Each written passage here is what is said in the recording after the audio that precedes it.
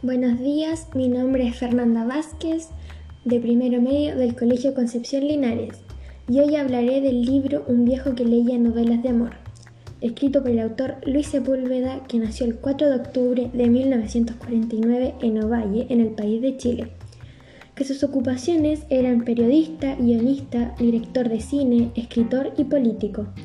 Él lamentablemente falleció el 16 de abril a causa del COVID-19 en el año 2020. Este libro nos cuenta la historia de un señor llamado José Antonio Bolívar, que vivía en el pueblo del Idilio, un pueblo remoto de la región amazónica. Él fue casado muy joven, a la edad de los 13 años, con Dolores. Ellos vivieron con el padre de ella hasta que murió y heredaron un poco de tierra y algunos animales, lo cual no era suficiente para llevar una buena vida. Se quedaron un tiempo ahí en el pueblo de Sierra, pero después decidieron irse por los pocos recursos y los prejuicios del pueblo, porque Dolores no podía quedar embarazada. José Antonio Bolívar escucha de un plan de colonización de la Amazonía. El gobierno prometía extensiones de tierra y ayuda técnica a cambio de poblar el territorio. Emprenden el viaje y llegan al pueblo del Idilio, y les dan semillas y herramientas y la promesa de ayuda técnica, la cual nunca llega y se quedan sin provisiones.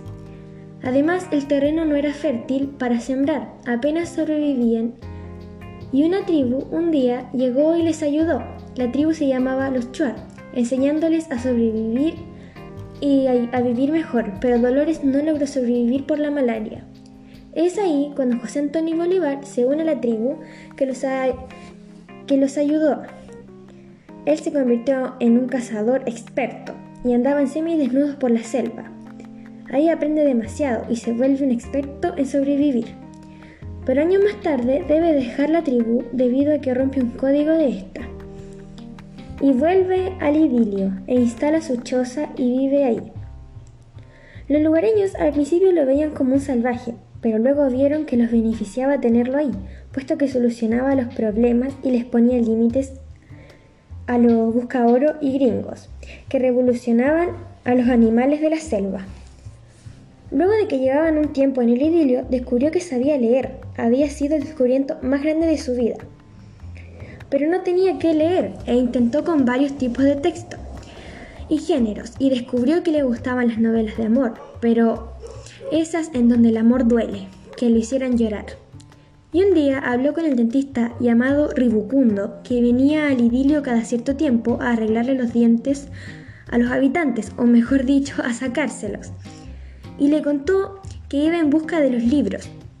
El dentista le ofreció traerle libros, y el viejo le dijo que le gustaban las novelas de amor, que ojalá le hicieran llorar mucho. Entonces el dentista, siempre que iba al idilio, le llevaba novelas. Cuando ya llevaba bastante tiempo, la gente ya estaba al tanto de sus habilidades con la caza y la selva.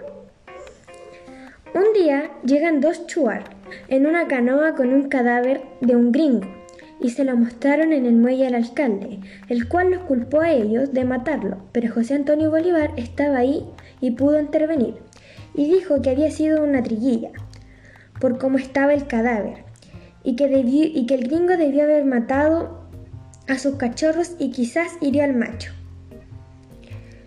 Y lo más probable es que viniera por venganza.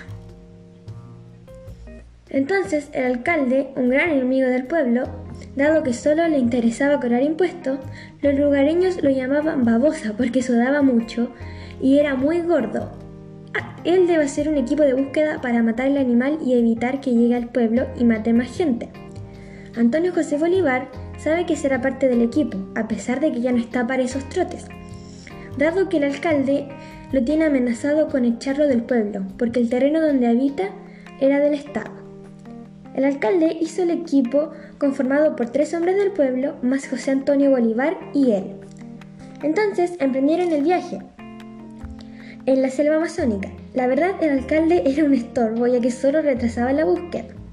Luego, después de un día, se encontraron con 2 cadáveres asesinados por la triguilla. El alcalde, al siguiente día, le propone un trato a José Antonio Bolívar, el cual es que él y los otros 3 hombres volvieran al pueblo y que él se quedara y cazara al animal. Entonces José Antonio Bolívar acepta, ya que solo lo retrasaban. Entonces empezó a pensar que él no era un cazador. Siempre que lo hizo fue por justicia o rituales que lo requerían en la tribu de los Shuar, y que sentía que la triguilla venía por él. Motivado por esto, emprende el viaje, consciente de que la triguilla es un animal muy inteligente. Se encuentra con la triguilla y se queda esperándola, puesto que se da cuenta de su juego de caminar de norte a sur, para que él la siguiera y atacarlo. Pero se dio cuenta que ese nunca fue su plan, sino que era distraerlo con ese juego para que se le hiciera tarde y se fuera a la luz del día, y así poder atacarlo con mayor facilidad. A José Antonio Bolívar le quedaba aproximadamente 1 hora de luz, así que corre para lograr escapar a un lugar a salvo. Pero de pronto lo empujan unas garras de la colina abajo, la triguilla, y se percata que lo guió hasta el macho, que estaba gravemente herido y sufriendo. Antonio José Bolívar comprende que debe dispararle para que no sufra, y lo hace, para que deje de sufrir. Después de eso, corre mientras que la triguilla va a ver al macho. Él, ya bien alejado, decide subir a una canoa y dormir un poco, pero se percata que la triguilla está encima de él. Pero él no se mueve y se queda quieto, y toma a la triguilla desprevenida y con el dolor de su alma le dispara. Y piensa lo desgraciado que puede ser el ser humano, debido que la tuvo que matar por las acciones de estos, en especial de ese gringo, que le había matado su cachorro e hirió al macho. Por eso la triguilla se enfureció e hizo todo esto. Acarició al animal y lo dejó caer en el agua y emprendió su viaje de regreso al idilio. Ese es el final del libro Un viejo que leía novelas de amor. Este libro, desde mi punto de vista, tiene una trama bastante interesante, puesto que nos muestra una vida de un señor que le van pasando muchas cosas a lo largo de la historia, como que se unió a una tribu llamada los Shuar y nos muestra su forma de vivir de aquella tribu. También nos da la sorpresa de que el protagonista le fascinaban las novelas de amor.